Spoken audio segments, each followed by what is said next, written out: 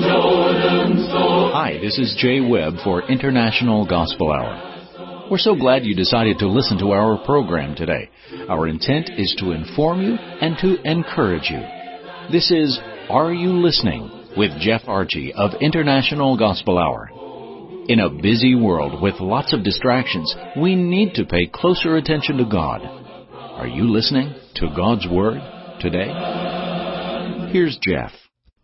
For the grace of God that brings salvation has appeared to all men, to which we say, to God be the glory.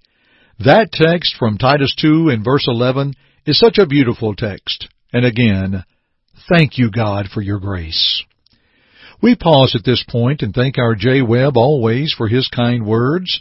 And greetings to all of you, and thank you for joining us for our studies here through the International Gospel Hour. You know, without an audience, well, we wouldn't be able to go anywhere.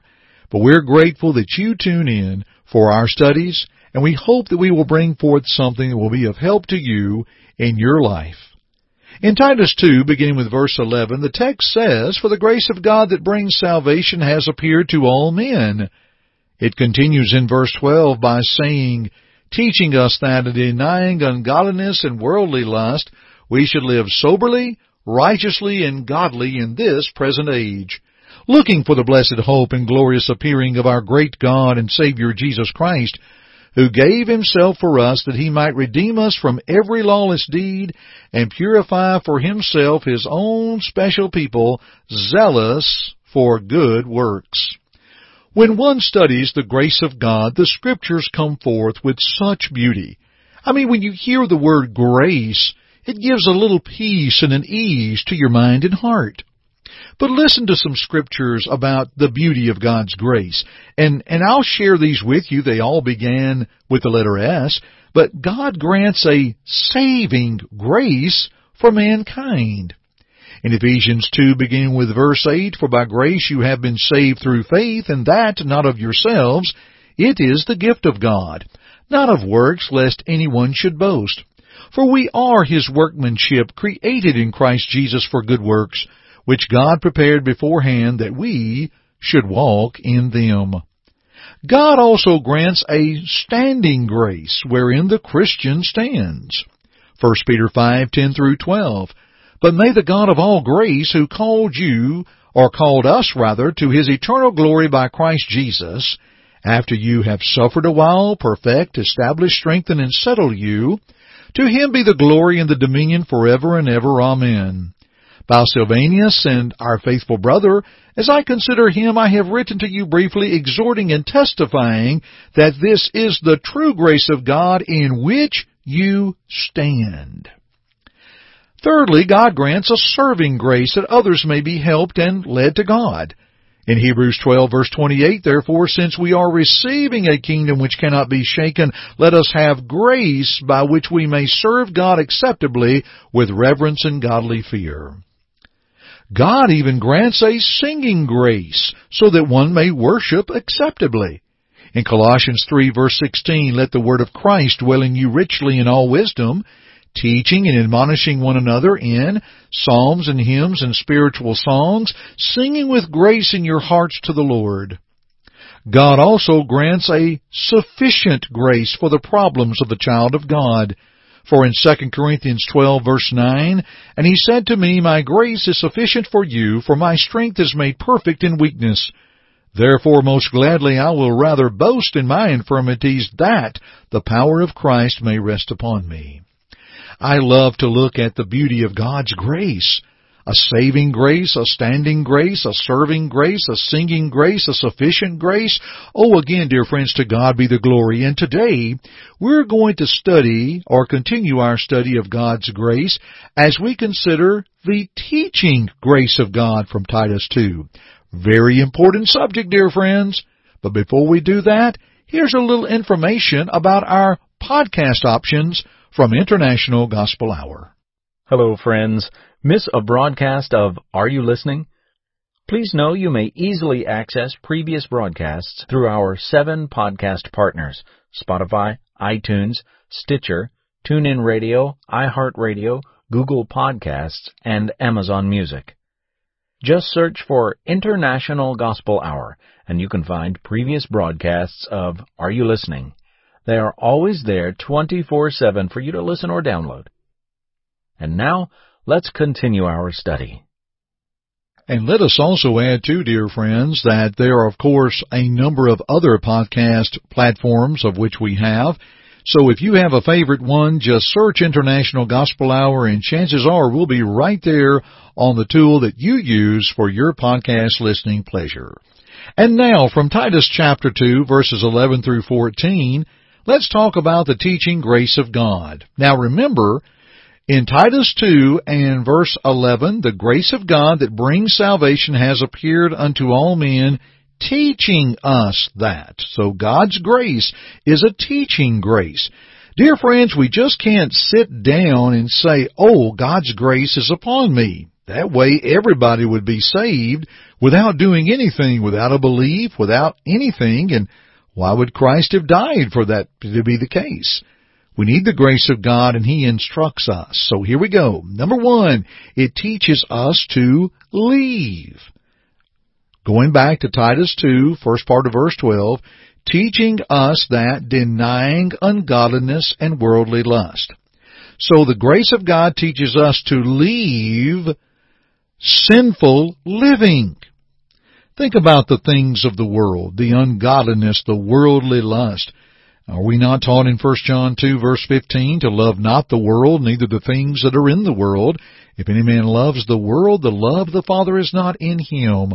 For all that is in the world, the lust of the flesh, the lust of the eyes, and the pride of life, it's not of the Father, but of the world.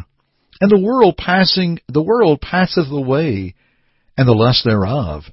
But he that will do the will of God abides forever. So, the grace of God teaches us what we are to leave, an ungodly life. When we believe in Christ and repent of our sins and repent of living that ungodly life, that worldly life, and we confess Christ and we are baptized into Christ, to God be the glory that we can crucify that old man of sin, that worldly living, through baptism. Romans 6, 3 and 4. We're raised to walk in newness of life. So first, the grace of God teaches us that we have to leave the teaching and the sinful world. Number two, the teaching grace of God teaches us to live. Now back to verse 12 of Titus 2. Teaching us that, denying ungodliness and worldly lust, leaving, we should live soberly, righteously, and godly in this present age. So it teaches us what to leave, but also teaches us how to live. And when we replace what we have left with how we can live, would we not agree that in Christ that will be such a better life? Without a doubt, dear friends. To live soberly or wise in God, to live righteously.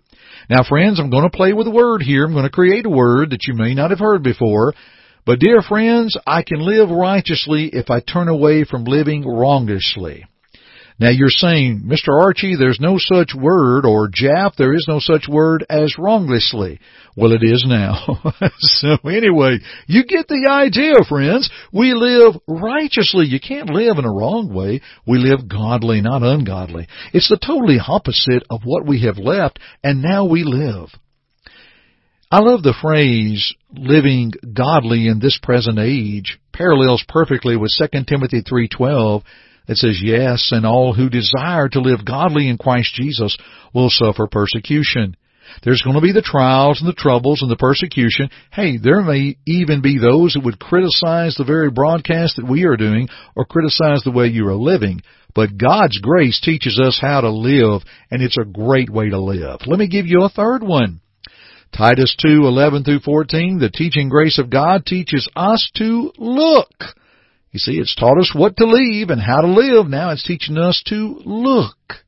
Verse 13 and 14, looking for that blessed hope and glorious appearing of our great God and Savior Jesus Christ, who gave Himself for us. We are looking for Him to come. Recently I was reading a post on social media of a couple that suffered such a great loss with a child. And they said, come, Lord Jesus. Dear friends, our suffering on this earth, we desire for the Lord to come back. You know, every eye will see Him according to Revelation 1:5. Folks, there's not going to be some secret rapture for a few. When the Lord returns, everybody's going to know. And you know, to the church at Thessalonica in 1 Thessalonians 4, verses 14 and following, they would take comfort in knowing that the Lord would return. The Lord teaches us, the grace of God teaches us to leave, to live, to look, and finally, to labor, that He might redeem us from every lawless deed and purify for Himself His own special people, zealous for good works. He will purify us. The good works that in the same book of Titus chapter 3, 3 times he talks about works of which, verse 1, we are to be ready for them, verse 2, to maintain them, or rather verse 8 and verse 14, to learn to maintain or keep them going. The teaching grace of God, to God be the glory. You see, the teaching grace of God allows us to learn His will and His way. And with that said, here's our Jay Webb with our special Victory in Jesus study just for you. We are so thankful for you, our listeners, and your desire to know more about Christ. Our free study offer on this program is Victory in Jesus, a wonderful study booklet. Please call toll-free at 1-855-IGH-6988 and leave your name, address, and just say, Victory Study. That's it.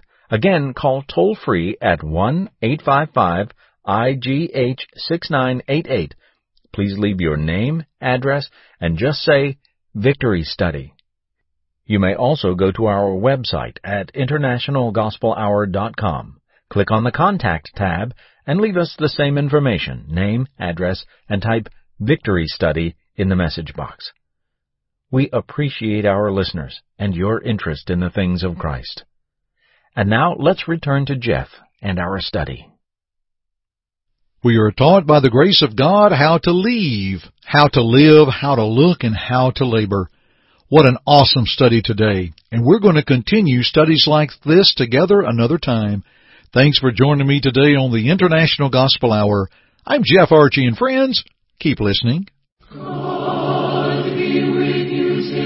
Thank you for listening to our broadcast today. We hope first that it glorified God, but second, we hope that it edified you.